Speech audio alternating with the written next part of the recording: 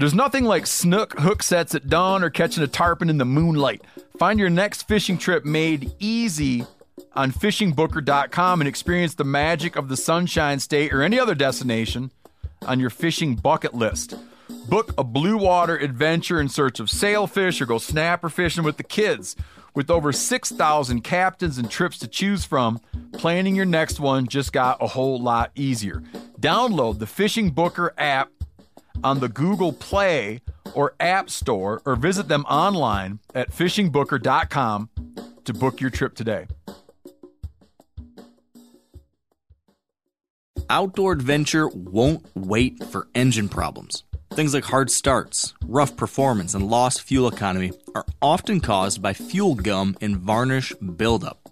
Seafoam can help your engine run better and last longer. You simply pour a can into your gas tank. Hunters and anglers rely on Seafoam to keep their engines running the way it should the entire season. So pick up a can of Seafoam today at your local auto parts store or visit seafoamworks.com to learn more. Welcome to the Wired to Hunt podcast, your home for deer hunting news, stories, and strategies. And now, your host, Mark Kenyon.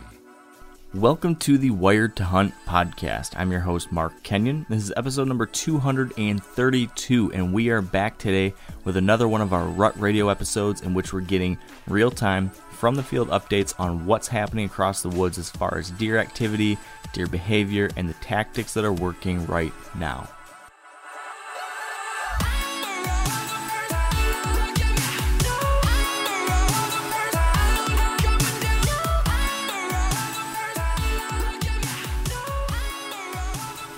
All right, welcome to Wired to Hunt's Rut Radio, brought to you by onX.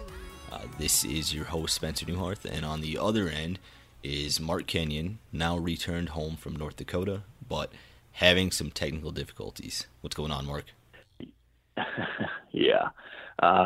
Forgot my podcast mic in Montana in my truck.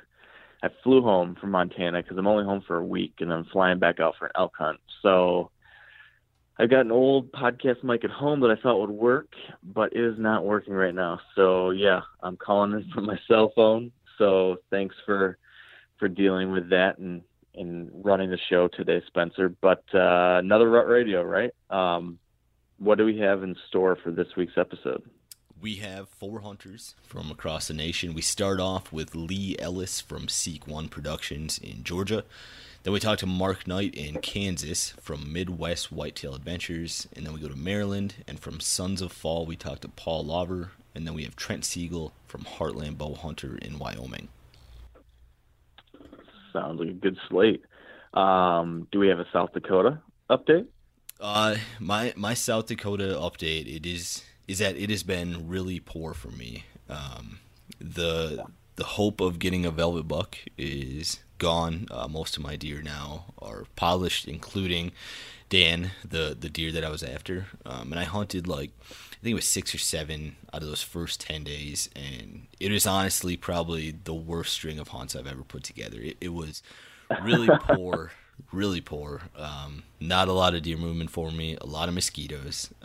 And the problem is that I was focusing on hunting the obvious food sources like soybeans, but the deer were not having any of it. I was experiencing what most people consider the lull in early September, and normally I don't even see the lull that much come October, and so I think for the area that I'm at, it got pushed up to this early, and there's just so much other food sources available. You take a walk in the woods and you find that there's tons of ragweed available that they eat, beggar's lice, the wild plums that are available, apples are falling. Something that's hugely underrated is mushrooms, and we've had some cooler, rainier weather, and so there are all kinds of different edible mushrooms available. And so the deer just have no use for soybeans, and my time spent watching those soybean fields has not gone well. Man, that's disappointing. So South Dakota, not real hot right now. Any kind of general consensus from folks you've talked to so far as far as what kind of stuff we're seeing across the rest of the country? Has it been good, bad, anything high level you can tell me? Across the rest of the country, it has been pretty solid. From the people I talked to this week, you can still catch some of those deer at the end of their summer patterns. But as far as buck movements, they're starting to break up from those bachelor groups. Those are just about gone. And then the deer getting polished antlers as well. And so there's a lot of thoughts that the movement is going to become a little bit more nocturnal as more seasons open up, as far as there are some firearm seasons across the nation that are opening, some different antlerless seasons that are opening. And so with that increased deer pressure and the loss of those summer patterns, it sounds like right now is the time in September to get a buck on the ground. Otherwise, it'll be a steady decrease until we get to October. Interesting. Well, I can report from North Dakota a little bit for you, if you want that. We were out there at the end of last week, since I filled my Montana tag. And as far as activity, I'd give it probably like a 4 out of 10, probably. It was pretty poor. I don't want to give away too much because I'm going to talk about this on the main show with Dan this week. But had a pretty tough go at it. Didn't see a whole lot of activity.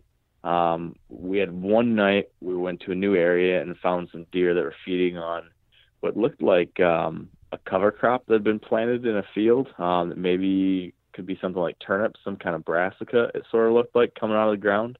That was the one thing we were able to key in on for one hunt where there was some good daylight activity. Otherwise, slim pickings, hot weather, not a lot of movement.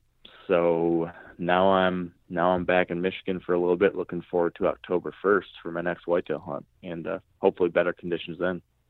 Yeah, and I don't think what I've been seeing in South Dakota is indicative of what's going on in the rest of the state or the rest of the nation, for that matter. It's just that how my property's set up, it is either very safe hunts on field edges looking at soybeans, or it's really aggressive hunts, the kind of stands that I wouldn't be in until we get to the end of October. And so I just don't have very many good options for this time of year when there's so much other food available. And one good glimpse that I got into that is for one of my setups. There are two trails that come by. One is at like 23 yards and the other one's at like 31.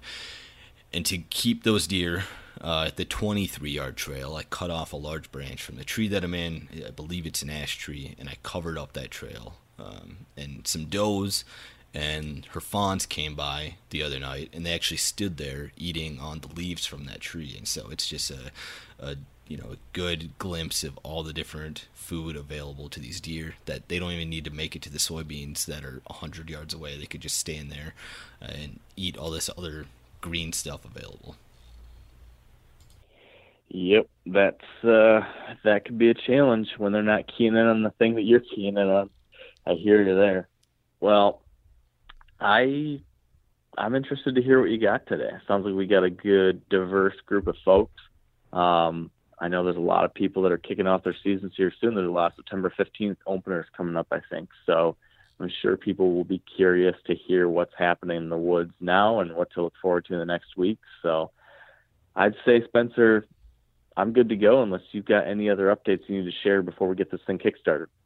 Nope. You figure out your mic before the next episode, and we'll talk to you next week, Mark. Sounds good. Thanks, Spencer. Before we get to our first update, let's pause for a word from our sponsors at Whitetail Properties. This week with Whitetail Properties, we are joined by Brad Ferris, a land specialist out of central Mississippi. And Brad is going to be telling us about some Midwest hunting techniques that don't apply to southern whitetails. The biggest difference in hunting whitetails in the South versus the Midwest, to me, is it has to do more with climate than anything. You still want to be very respectful of the deer, where your sanctuary areas, your quiet areas. I mean, I treat that exactly the same. In the South, it's usually not as hilly in most places, so there's not as many natural pinch points as you find in kind of the rolling hills of the Midwest.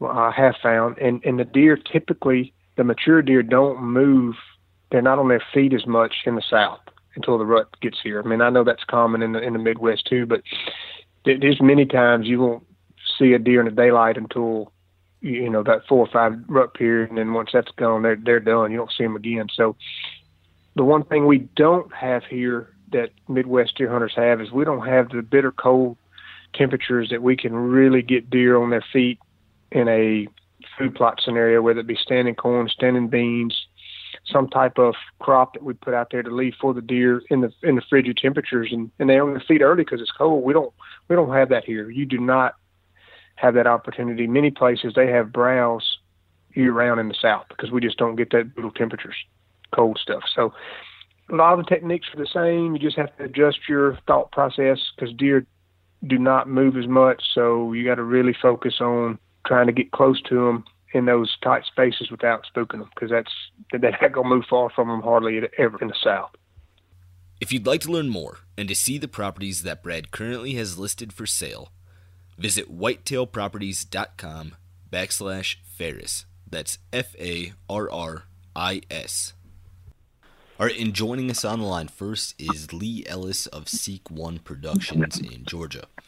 Now, Lee, in Georgia, what would you say the buck activity has been lately on a scale of 1 to 10? I'd probably say it's probably been like a 7. It's been pretty good, but it's also been really hot, and I think it's caused a lot of these deer to kind of lay up during the day and use more nighttime. But if you can get close enough to their bedroom, these deer are still in their summer areas. So it's still been pretty good. We've been seeing plenty of bucks. There's been some guys around us that have had some success too. Lee, give us a little bit of a background on what your setups look like right now, and tell the audience, the kind of environment that you guys hunt in. Yeah, so we're based out of Atlanta. Our environment is constantly changing. Sometimes it's tighter areas in neighborhoods. Sometimes it's, we've got spots that are 800 acres, but we're constantly looking for these summering areas where these bucks like to spend their summertime growing out their antlers, and it absolutely has to revolve around their food source.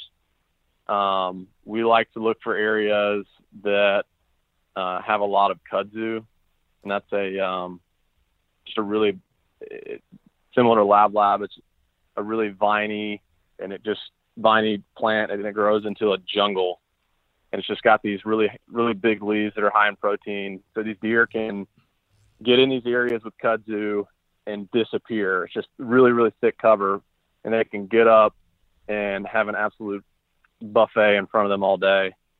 So we try and key in on areas like that where there's kudzu around. That always seems to hold bachelor groups of bucks this time of year. So where do you have success finding that kudzu? Is that like something right out of someone's backyard, or are they in kind of industrial areas?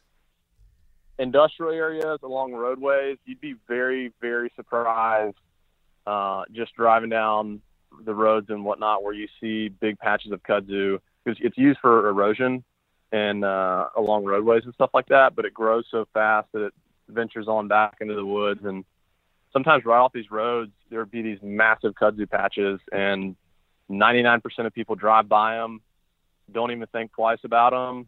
But usually, more oftentimes than not, there's a bachelor group that'll grow out in a good kudzu patch in the summer. So really, I mean, we do a lot of work on, Google Maps and whatnot, but a lot of times it's just kind of pounding the pavement and actually laying eyes on where the kudzu's growing.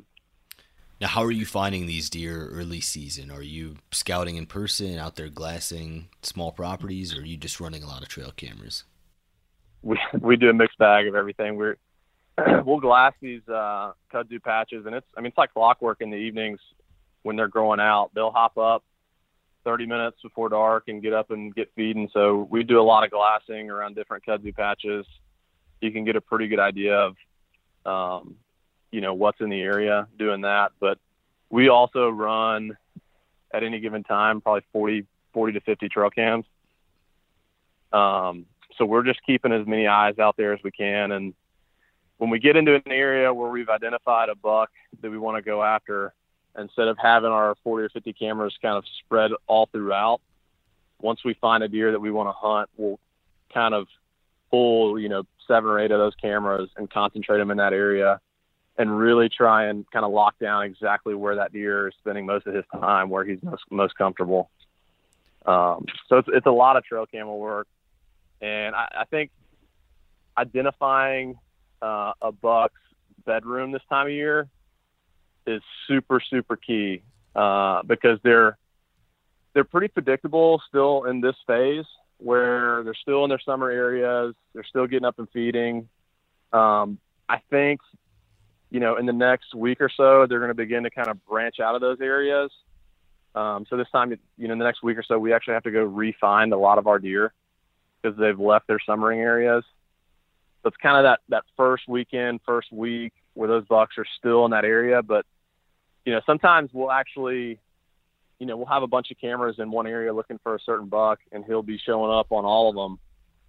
But he'll be showing up, closer to daylight on this camera, and we'll kind of use clues and things like that to figure out which direction he's coming from and really lock down his bedroom area. And sometimes you can miss it as little as 100 yards. And that means that can be the difference of seeing that buck on the hoof in daylight or having him come in, 15, 20 minutes after shooting light. Sometimes it's that small of a change that makes all the difference. I know you said that you'll be changing your strategy here in about a week or so. Is that because the kudzu is no longer relevant, or is that something that you'll focus on all season long? No, so they leave the kudzu here basically the first week. They'll leave it. They'll come back to it on occasion, but they really start switching to, your acorns and things like that as they start to fall. Plus, I just think they get really antsy, and they're, dropping their velvet. Their hormones are starting to get going. Their testosterone is starting to pump, and I feel like they just have to move around. They're starting to venture more, kind of checking out the areas that they may go into rut and things like that. But sometimes they'll completely abandon these summer areas and will not come back until late in the year.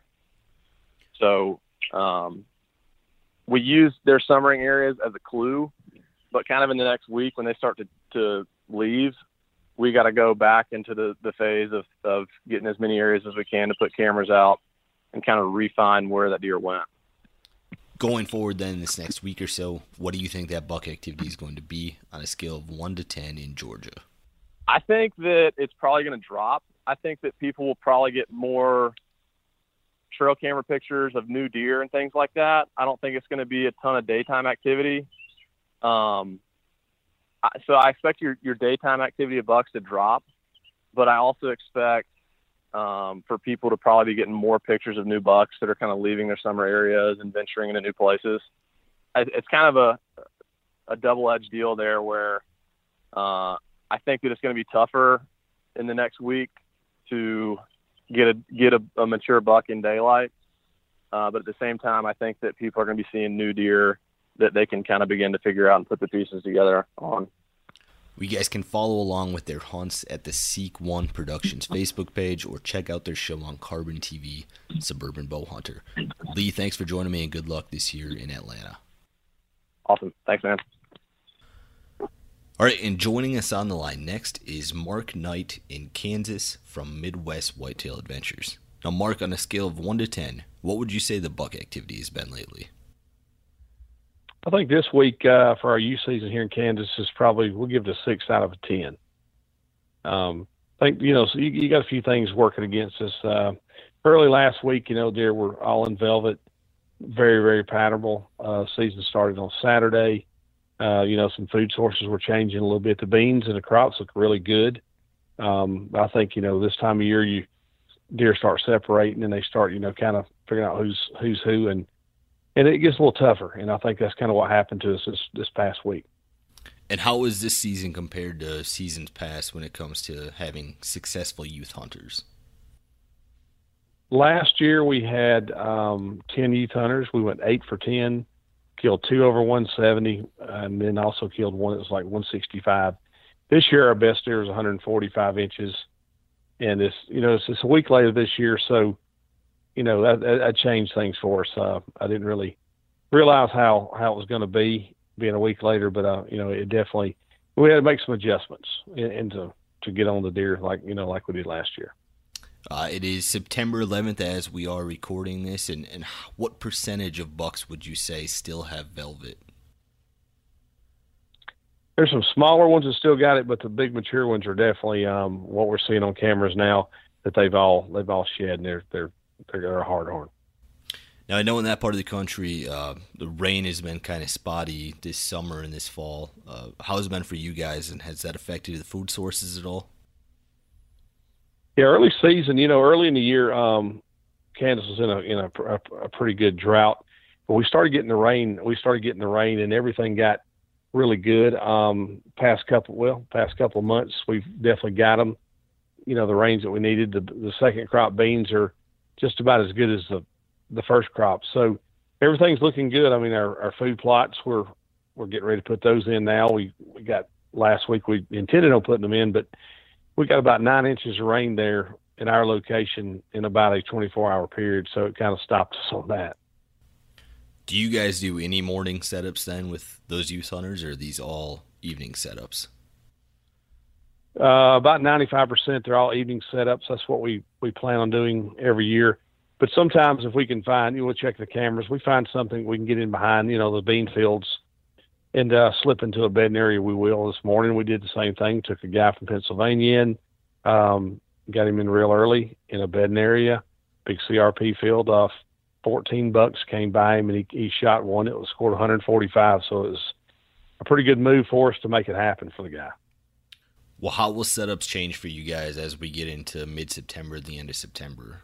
You mentioned that it's going to get tougher hunting, so how will you guys adjust then? Well, I think our muzzleloader season is going to start on Monday. I think that, the deer will definitely start coming back to the feeders. Like I said, it's very unusual this week for the, kind of what happened, but they'll get back on those feeders, and food sources will start changing. Beans will start turning yellow. So then we'll shift to the milos. Those deer, the milo's getting real red, and when it turns like that right there, those big bucks will go to those milo fields. So we just kind of shift. We've been doing it so long, we kind of know what we're doing. Going forward then in this next week or so, what do you think that buck activity will look like on a scale of 1 to 10 in Kansas? 1 to 10 in Kansas, if you're in the right location and you got a little bit of luck on your side, you could kill a giant. It could be an 8.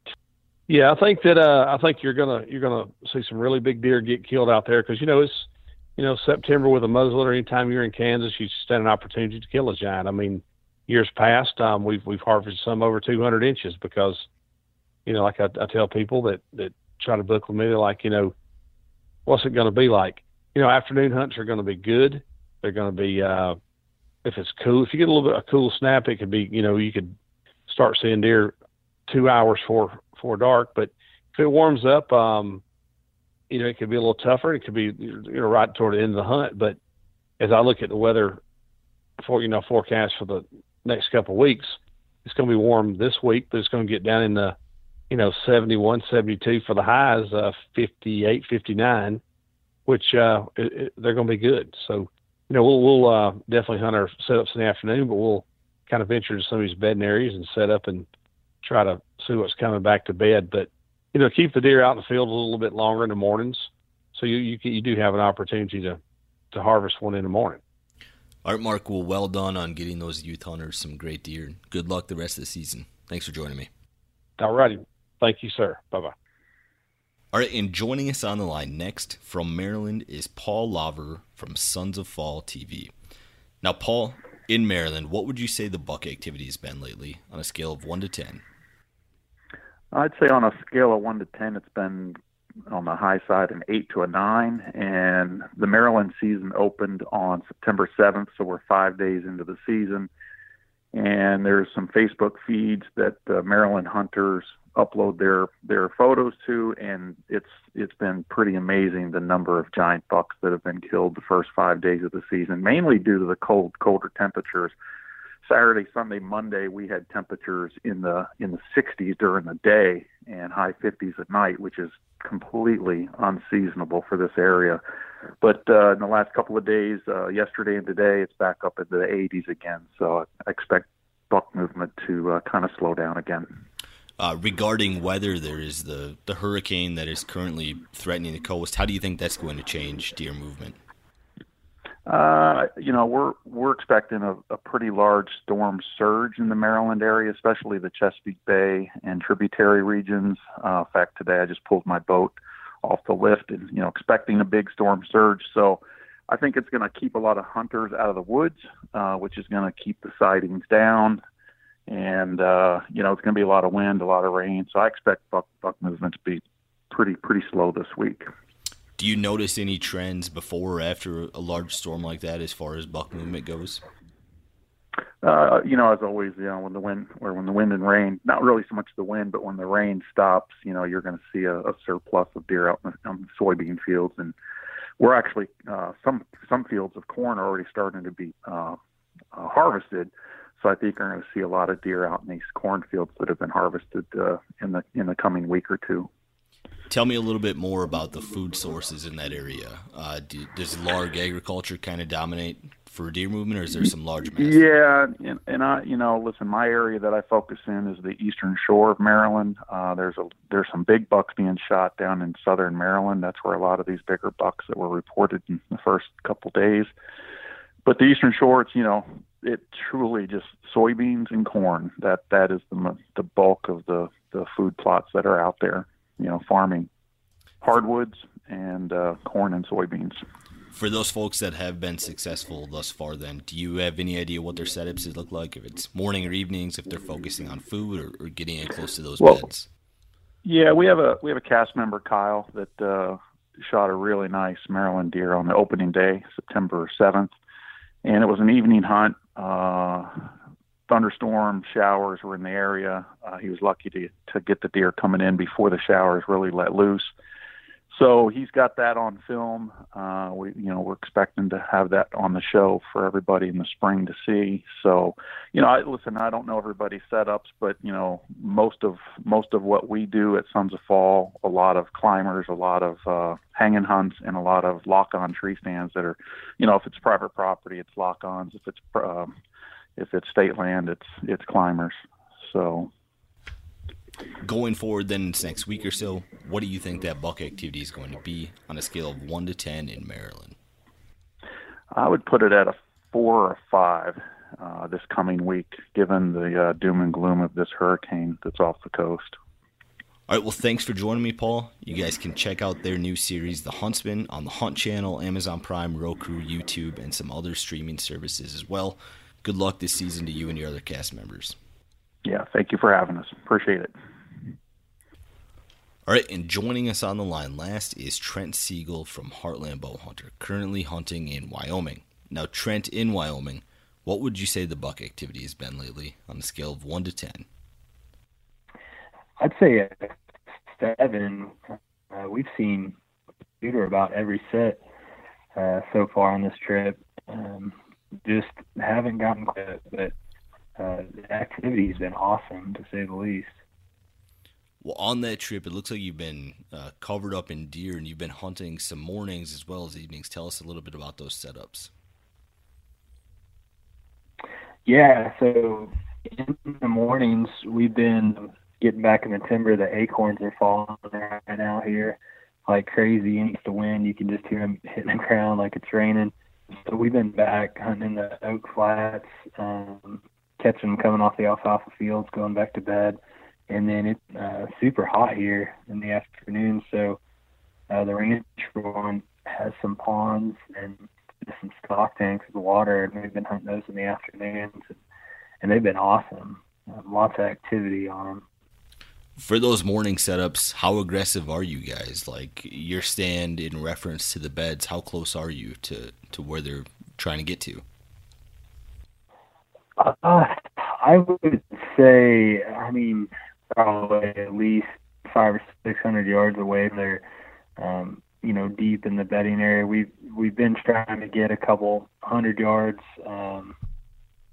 probably 300 yards out from fields back in the oaks, just trying to catch them coming off those fields in the morning, because it's like complete opposite from back home. We have some trail cameras up, and I checked one today, and it's been out for 2 days, and I kid you not, a single infrared picture on it.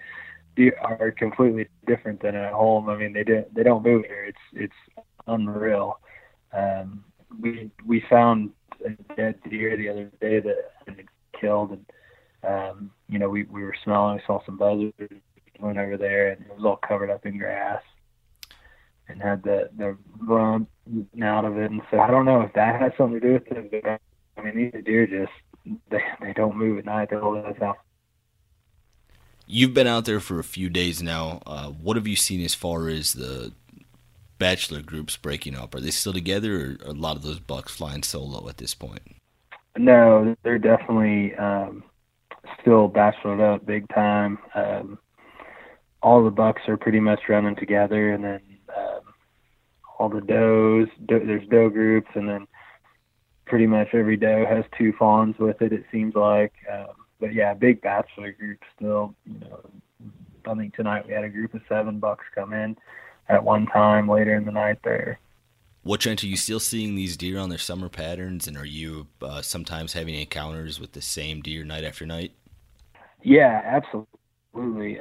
Most all the bucks we've seen have been out of velvet here within the last week, but they're definitely still on a summer pattern. They're not walking the same trail per se every day, but they're definitely hitting the same fields and going back to the same area to bed. Going forward then, this next week or so, what do you think that buck activity will be on a scale of 1 to 10 in Wyoming? I can't imagine it's going to be any worse. Looking at the forecast, I'd say it's still going to, with the bucks still bachelored up, I would assume and guess that they're going to stay in those same patterns. All right, Trent, well, good luck in Wyoming, and look forward to seeing what you guys come up with this season at Heartland Bowhunter. Thanks for joining me. You bet. Thanks a lot, man. Have a good one. And that concludes this week's episode of Wired to Hunt Rut Radio. Thanks to our guests, Lee, Mark, Paul, and Trent, and thank you guys for listening. As always, follow Wired to Hunt on Facebook, Twitter, and Instagram, and follow my new blog, Rutfresh, on Facebook, Twitter, and Instagram as well. At Rutfresh, you'll find some additional deer reports from states like South Carolina, Kentucky, and North Dakota, as well as some more reports coming out this week from places like Nebraska, New Jersey, and South Dakota. Good luck to everyone out there who is still hunting for a mid-September buck, and stay wired to hunt. Outdoor adventure won't wait for engine problems. Things like hard starts, rough performance, and lost fuel economy are often caused by fuel gum and varnish buildup. Seafoam can help your engine run better and last longer. You simply pour a can into your gas tank. Hunters and anglers rely on Seafoam to keep their engines running the way it should the entire season. So pick up a can of Seafoam today at your local auto parts store or visit seafoamworks.com to learn more. I'm sure a lot of you guys remember the old ceremonial hunting tradition of eating the heart out of the first animal you kill. Meat from those organs are among the most nutrient-rich foods on the planet. You can get those same benefits your ancestors craved via convenient daily capsules from Heart and Soil. Find out more at heartandsoil.co. And remember, use code MeatEater for 10% off your purchase.